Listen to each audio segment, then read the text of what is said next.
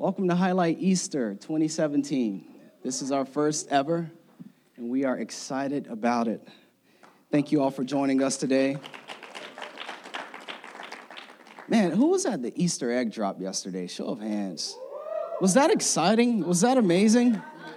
That was so good. We made history as a church, and they told us we couldn't do it, and we did it, and we did it legally. Don't worry. It was legal. We even had police there. We had security. And he was taking pictures. I don't know how much he was securing the premises, but he was there. So Officer Daniel, if you see him around the city, give him a hello. You probably won't notice him. But hey, welcome to Highlight Easter. We're honored to have you this morning. We're going to have a good morning. God has laid a word on my heart. And you know, today is all about the resurrection of our Savior, Jesus Christ, at least for those who believe. I'm not going to waste time. Go ahead and join me in John chapter 11. John chapter 11, if you have your Bibles. And if not, we got you on the screen. If you need to use your table of contents, the gospel according to John. The word gospel means good news. John was one of Jesus' 12 disciples. I'm getting some feedback. John was one of Jesus' 12 disciples, and he was also one of Christ's top 3 guys. So Jesus had a 12, but he also had a top 3 who had more access to his life than the normal 12. And so John was one of those guys, and he wrote the gospel according to John, the good news of Jesus Christ according to his experience, according to what he heard. They say that John's gospel is actually the most unique out of the 4. There are Matthew, Mark, Luke, and John. So you ought to check John's out. John 11, we're going to do 38 through 44. Let's go ahead and dive in right here. It says that Jesus was still angry as he arrived at the tomb. A cave with a stone rolled across its entrance. Roll the stone aside, Jesus told them. But Martha, the dead man's sister, protested. Lord, he has been dead for 4 days. The smell will be terrible. Goes on to say here, Jesus responded, didn't I tell you that you would see God's glory if you believe? You would see God's glory if you believe. How many know that salvation is just based on faith? It's not based on works. It's based on faith. It's not, I have to do this in order to be right with the Father. I believe in Jesus, I receive salvation. Simple as that. Then from that point on, you walk with the Lord. But Jesus is talking about something different than a saving faith. We're going to talk about that here in a few minutes. And so he goes on to say that you would see the glory of God. Verse 41, so they rolled the stone aside. Then Jesus looked up to heaven and said, Father, thank you for hearing me. You always hear me. But I said it out loud for the sake of all these people standing here so that they will believe you sent me. I mean, come on, Jesus. Come on. You're born of a virgin. You're God's only begotten son. I mean, if you think you spoil your children, God spoiled Jesus up until the point of the cross. But man, there's nothing that God didn't do for Christ. Whenever Jesus commanded something to happen, it happened. And the Bible says that Jesus laid down the power of his deity, meaning that when Jesus was in the world, even though he was God in the flesh, he laid down his rights as God. That tells me that he lived by perfect faith. And because he had perfect faith, he was able to do anything. And so he was amazing. He was the greatest man that ever lived. And it says here, verse 43, then Jesus shouted, Lazarus, come out. And the dead man came out, his hands and feet bound in grave clothes, his face wrapped in a headcloth. Jesus told them, unwrap him and let him go. Unwrap him and let him go. Father, we love you. Get me out of the way. Have your way. If we're not careful, I believe that we all fall in and out of seasons of just existing, right? We We have Monday through Tuesday, Wednesday, Thursday. We go to work, we go to school, we see our friends. We look forward to Friday, because Friday is the day that most of us, we get off and we have 2 days off and we get right back to it on Monday. But I think if we're not careful, we just begin to exist. Our prayers are the same. Our expectations are the same. We've stepped out at a certain point in our lives and something didn't work. And a lot of us get stuck in that place where we begin to just exist, to just be. And so I think Lazarus here, he dies. We're going to get into the context. We haven't forgot about Lazarus. I have to, because it's a long chapter. John chapter 11 is an extremely long chapter. I didn't have time to read us through, but I'm going to cover it here in a few minutes. The Bible tells us that Lazarus died. And I think what happens in life a lot of times is before we die, there are certain areas in our lives that actually die before we do. Such as our aspirations. Maybe you're 45 or 50 in here today and you had a dream when you were 21 or 18 and that thing didn't come to pass and it hasn't lived since. What happened? It died. Maybe you tried something once and it died. Maybe there was a relationship that was so good and you couldn't see past it, but it just didn't work out the way that you thought it should have or it could have, and it died, or that person maybe physically passed away. I don't want to make light of death. We've all lost somebody that we love dearly. But what I'm saying is that we get caught in the trap oftentimes of just existing. And when this is, okay, let me illustrate this. This is me existing.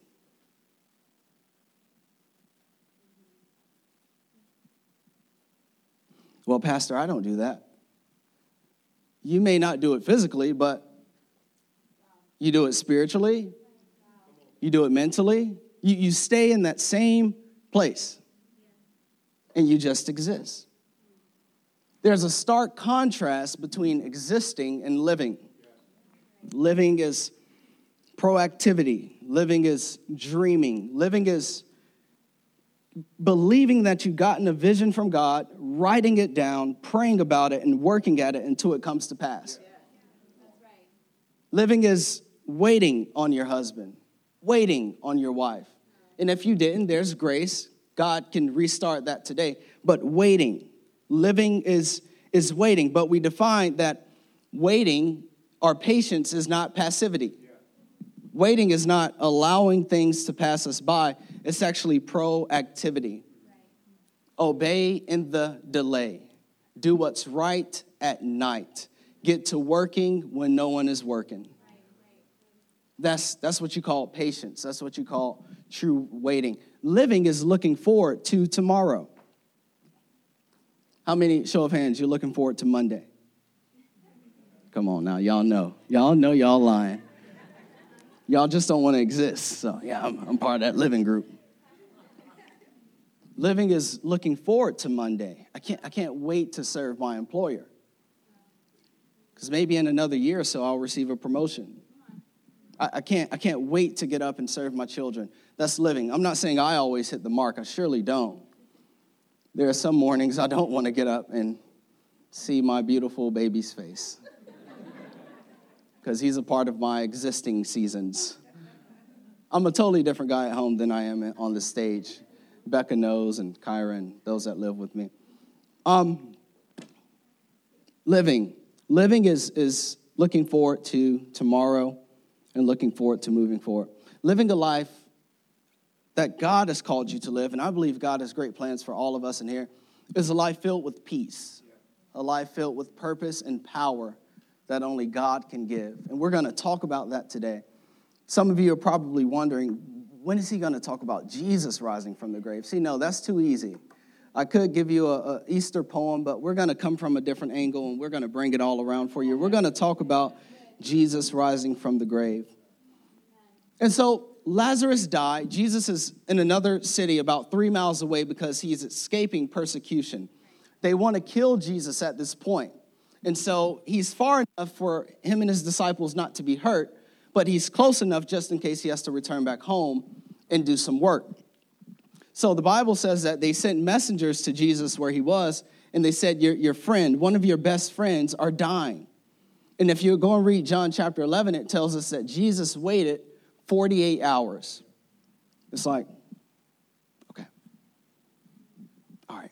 And it says he waited for 2 days. And this speaks of God's sovereignty, the fact that he's in control. God does things on his time, not our time.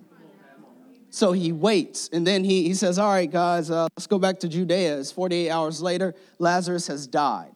He was on life support. He was in ICU. He probably passed away about 2 hours after Jesus got the message. Jesus heads back home, and they arrive, and Martha say, hey, Lord, had you been here, he would have lived. Had you been here, he would have lived. And Jesus' response was this. He said, I am glad that he died for your sake. For today you shall see the glory of God. Right. Some things have to die. Some things have to pass away. Some of your expectations and prayers, they can't be answered. Because God has a greater purpose behind it. He wants to show himself glorious. He wants to show himself powerful and mighty. They have to die. That thing has to pass away in order for him to resuscitate and resurrect it.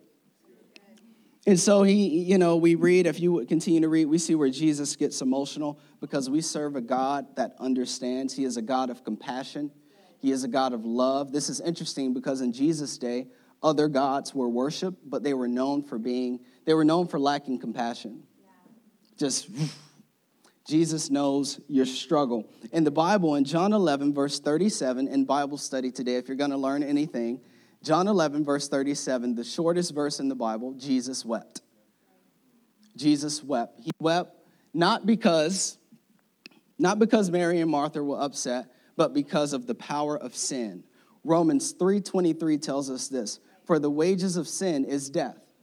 So every time someone or something in your life dies, God's heart breaks because of the impact that sin had, because of what Adam and Eve did to usher in the power of sin into our lives.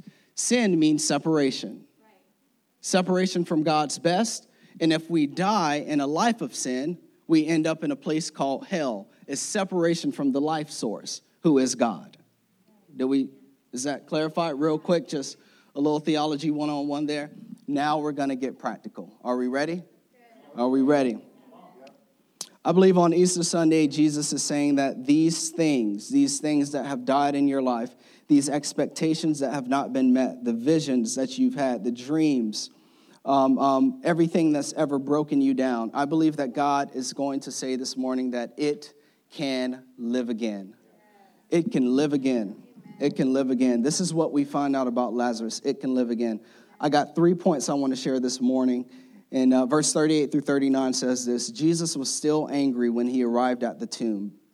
A cave with a stone rolled across the entrance. Roll the stone aside, Jesus told them. Number one, if it's going to live again, you have to remove the labels. You got to remove the labels. During Jesus' time, stones were hewn out of caves, so they were cut into and restored and renovated into tombs. They were in caves and they became tombs. The entryway of a tomb was about 4 feet tall. And so men would have to take dead bodies and kind of duck down and put the body on the bed, on the stone bed, be it. And then they would back on out of there. Next, a physician would come in to examine the body to make sure that they were in fact dead. This happened to Jesus Christ as well when he passed away, because you have a lot of theories out there that tells us that, the disciples stole the body and burnt it or put it into the ocean, or that Jesus actually did not die. He got up and he disappeared. You have another theory out there that tells us that Jesus actually lived to 120 years old. He got up, he went to another country, lived, and no one ever found out where he was. There's a lot of theories out there. You ought to research them. They're quite funny. But historically, in this story, we see that a Roman physician would have examined Lazarus' body. And so next, after that, yeah, he's dead. He's pretty dead. He's dead. All of his organs are gone. He's dead. The next thing that would have happened is that they would have rolled a stone. It would have been square or cork shape, 4.5 feet tall, about 2 to 3 tons in weight. So they would have needed a few men to roll this stone in front of the entryway of the graveyard. This stone represented something. Number one, it represented a seal. A seal. A seal that was in the stone. It represented the fact whatever was in the tomb was in fact dead. It was dead. This is the seal. And only the Roman authorities could remove this stone. So what in the heck is Jesus doing? Remove the stone. The seal is also simultaneously a label. You walk by it, what's inside of that tomb is dead. Whoever's inside of that tomb is dead. We label things, right? Even our kitchen, our bathroom, we have our lotion, we have our Cheerios, we have our bread with the expiration date on it. We have everything, and we see it mold, and we throw it away. And I also believe, once again, in our lives that we've labeled things. We've labeled them dead. We've labeled our relationships dead, at least for this year. We've labeled our finances dead, maybe even subconsciously. Maybe you haven't even really attempted to say that this thing in my life is dead, but you've subconsciously accepted in your mind and in your heart that this thing, this part of my life will not live again. This will never work. This will never be great. Why do I expect this? This is not for me. This is for them. We've labeled it as dead. The Roman authorities said, put the stone. Jesus said, remove the stone. The Roman authorities said, put the stone. Jesus said, remove the stone. What's the key word here? The Roman authorities said, put the stone, put the seal, put the label. Jesus said, put and remove it away. Remove it away. Remove it. I'm thinking of Proverbs 18:21 NLT. It says this here. It says the tongue. You labeled it. You labeled it. Jesus didn't label it. Can bring death or life. Those who love to talk will reap the consequences. You labeled it. You said it was dead. You said there wasn't any hope. You said you couldn't pass. You said he was the only one. You said she was the only one. I said it. You said it. We said it. They said it. They called me a screw up. They said I wasn't good enough. They labeled me. They labeled you. You labeled them. Proverbs 18:21 message. Words kill. Words give life. They're either poison or fruit. You choose. Lazarus is dead. Do you understand who you're talking to? There you go, baby boy. I don't know any of us that would, if Jim Jones was on this stage and he said, hey, here's some purple Kool-Aid. I don't know any of us that would say, yeah, thank you, Jim. You got to research Jim Jones. He was a mess. I don't even know how he just made it in my sermon. That wasn't in my notes. We would take purple Kool-Aid and sip it.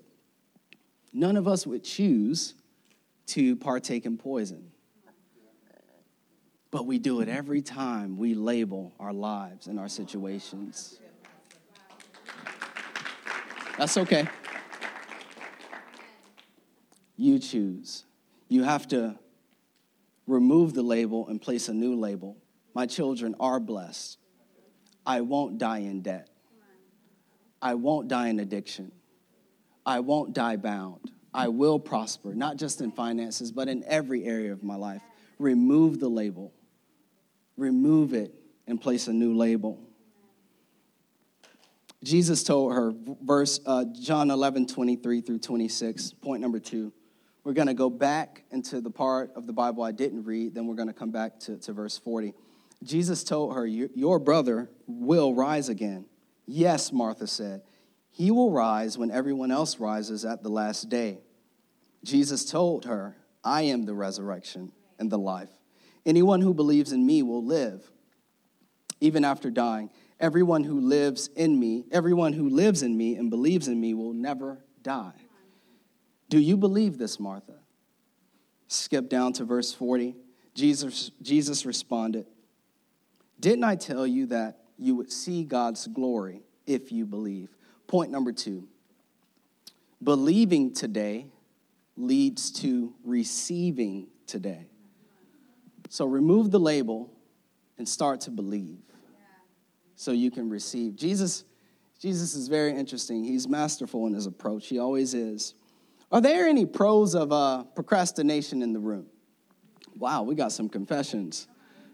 Let's make the altar full at the end of service. I'll be right there with you, and someone else will be praying for me. My wife will attest to the fact. My mother is also here. Hey, give it up for my mom and my dad right here. Praise God. They made me. Didn't do too bad. Yeah, pros of procrastination. My wife would attest that I've gotten better.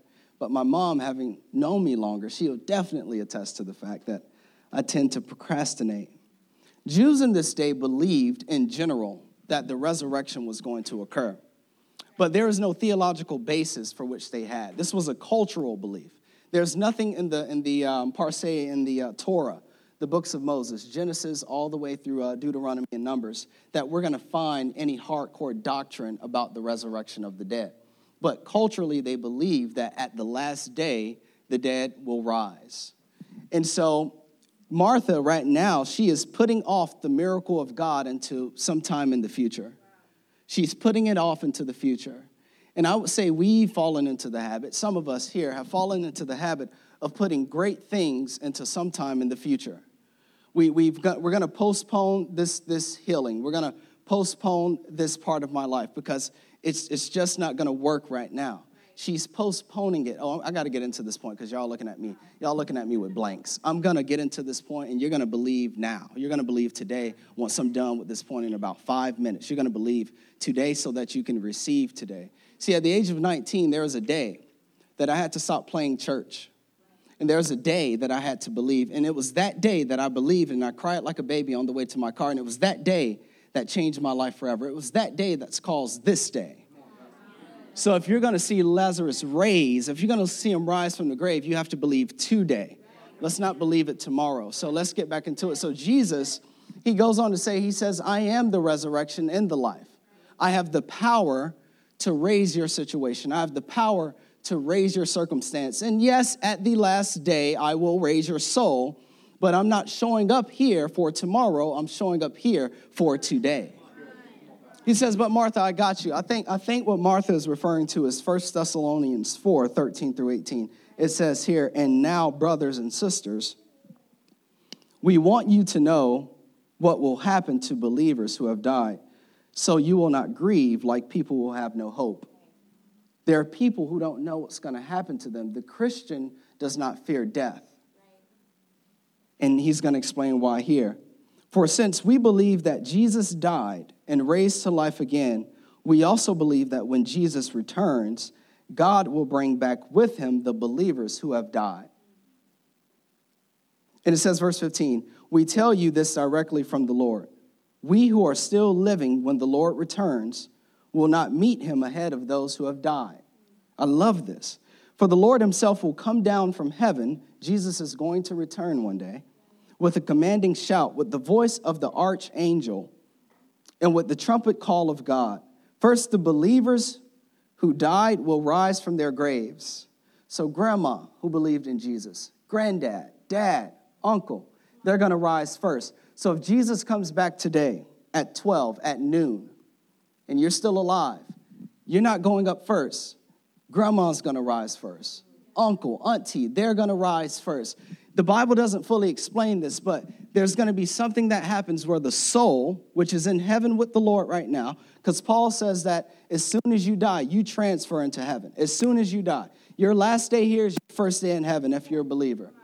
To be absent from the Lord is to be absent from the earth is to be present with the Lord. So something happens where the physical remains of your body, be it in the sea, be it in the dust of the earth, be it if you just died yesterday and you still smelling like Lazarus, something's going to happen where your soul meets your body. You're going to rise from the ocean and you're going to take on an incorruptible body, a body that's not laden in sin, a body that's not laden in struggle. There's never going to be any more struggles again. There's never going to be any more worries again. Never going to be any more addiction and doubt and overly concern. No, never any more mental sickness. When you rise, you're going to be made perfect. Because when Jesus rose, his body was made perfect.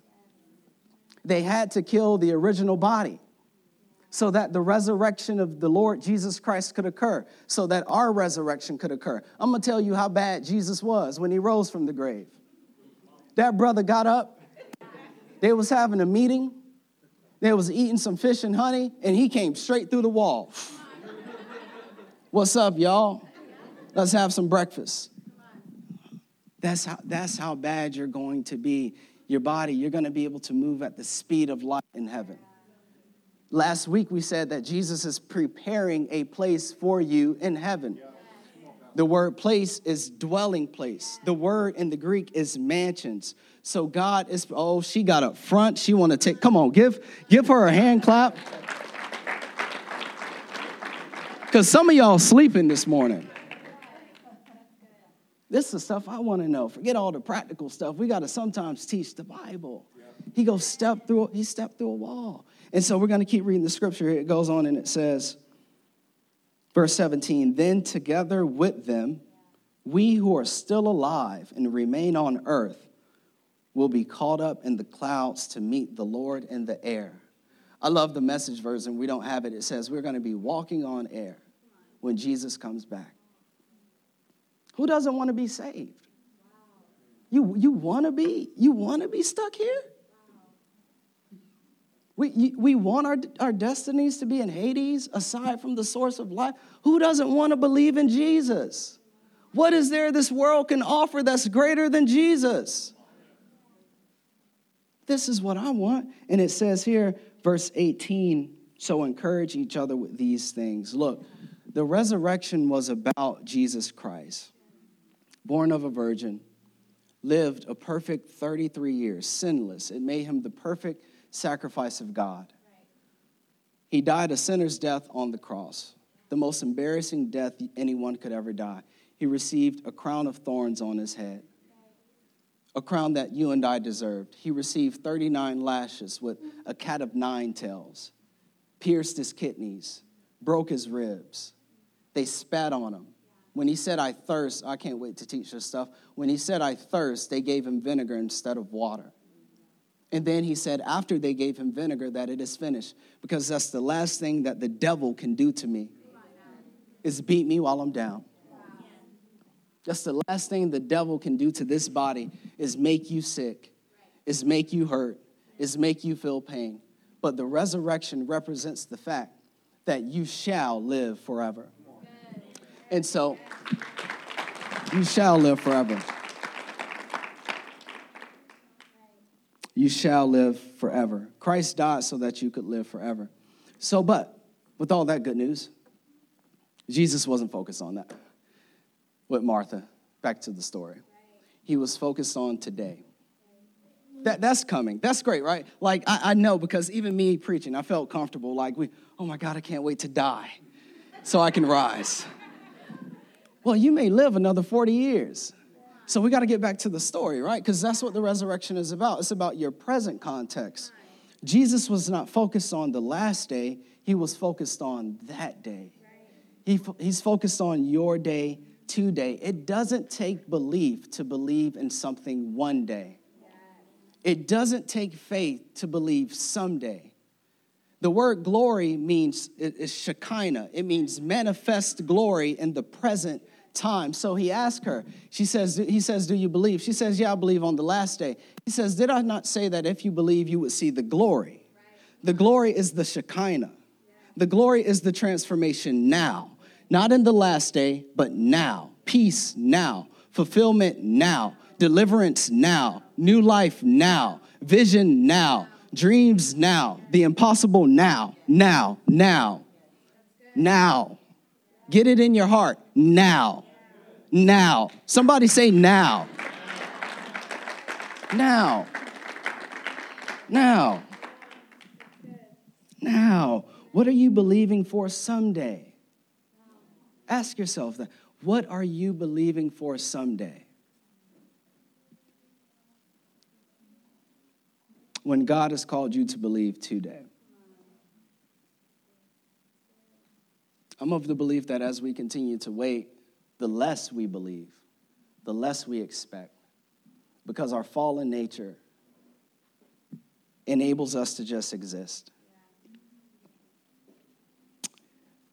Lazarus rising from the grave represents that your situation, your life, can rise now. Your sins can be forgiven today.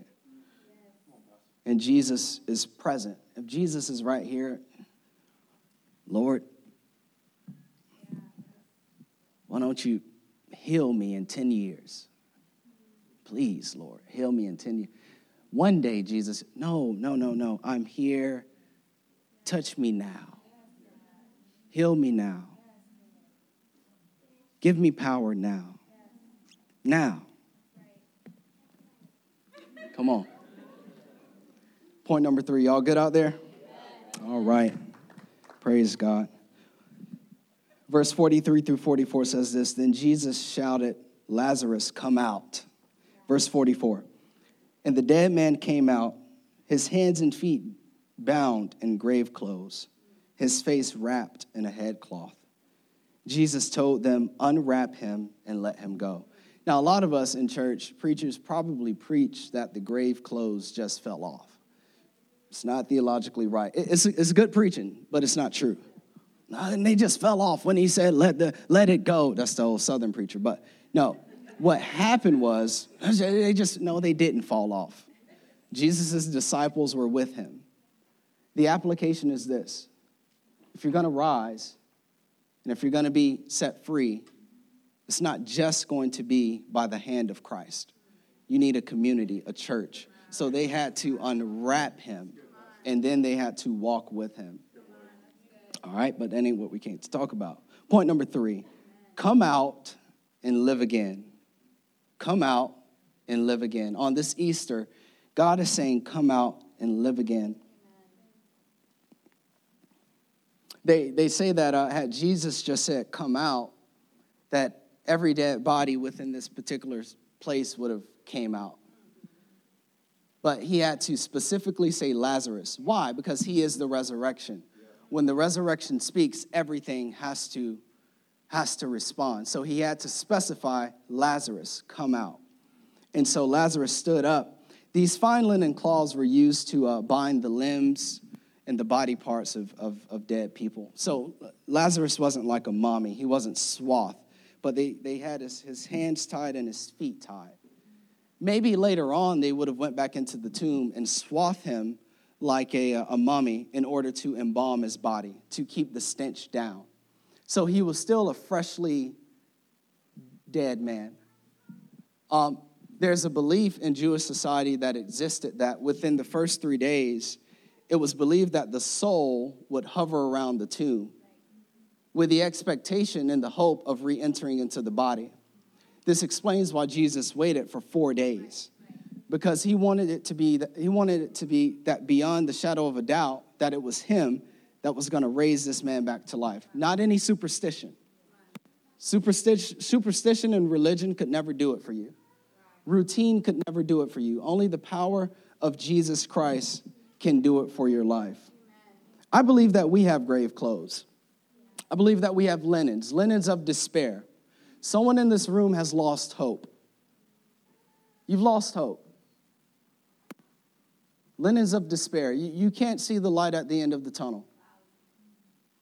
I believe some of us have linens of fear. And it's easier to stay in something that's not healthy instead of taking a step of faith to see if God would show up.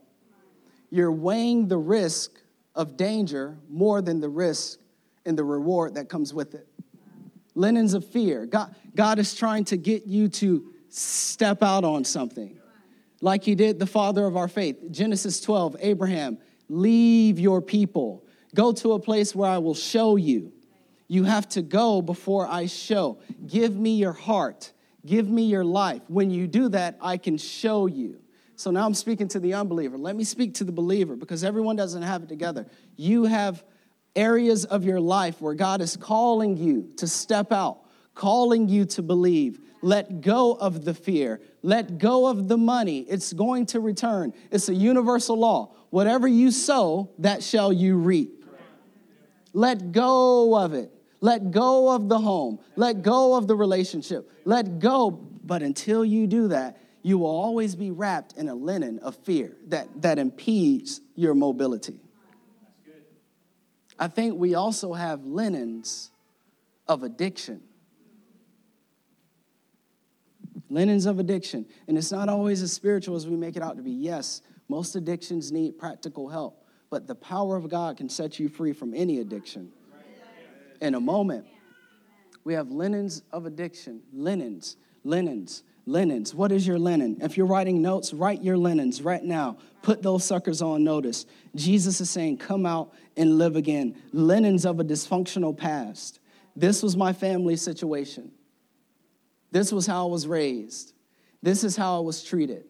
This is what I did. I think we also have linens of self-condemnation. You're beating yourself. And the devil has taken a club and he's given it to you and you're beating yourself. Linens of self-condemnation. Linens that were passed on to you that you had nothing to do with when you were born. Linens of a dysfunctional past. You're up, you're coming out, but you're not living. You're not thriving. Linens. Write your linens. Put them on notice this morning. I remember when our oldest son, he broke his ankle in November of last year. And he had major surgery in his lower torso area. And a very painful experience. It was tough. We had just moved here about 5 months prior to that. And it was very tough. So he had his surgery, very painful recovery. And it's interesting because now today he's better, he's stronger, and he's faster than ever. He's back to playing baseball. He's doing quite all right. He's in the K-5 room back there in HL Kids. And we had to assist him to the bathroom and clean his wounds and make sure we bathe them. You know, if you've ever had that experience, you totally understand. His leg had to be up so water wouldn't get in the cast and all this stuff. And he's totally fine now. But how did he heal? Here's the point. How did he heal? He healed with our care, our prayers, and God's help. How is he living again? With God's help. The word Lazarus, or the name Lazarus, means this in the Greek. One who lives.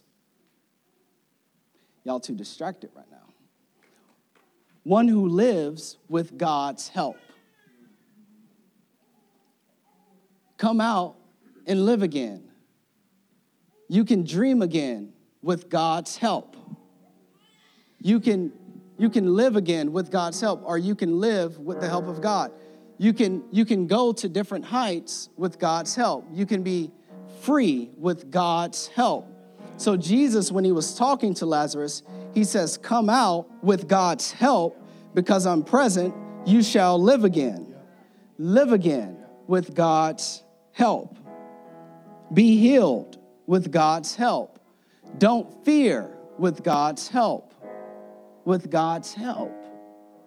Start a different thing in your family with God's help. It's with his help. His supernatural help. The word is dunamai, his power that only God can give. Your latter days will be greater than your former with God's help, Lazarus. And so to kind of wrap this up with Jesus Christ, he died. On that Sunday, he rose. And he didn't rise for the end time. He rose for you today. For you today. What I want you to do right now is just bow your head. We're going to pray. We're going to pray.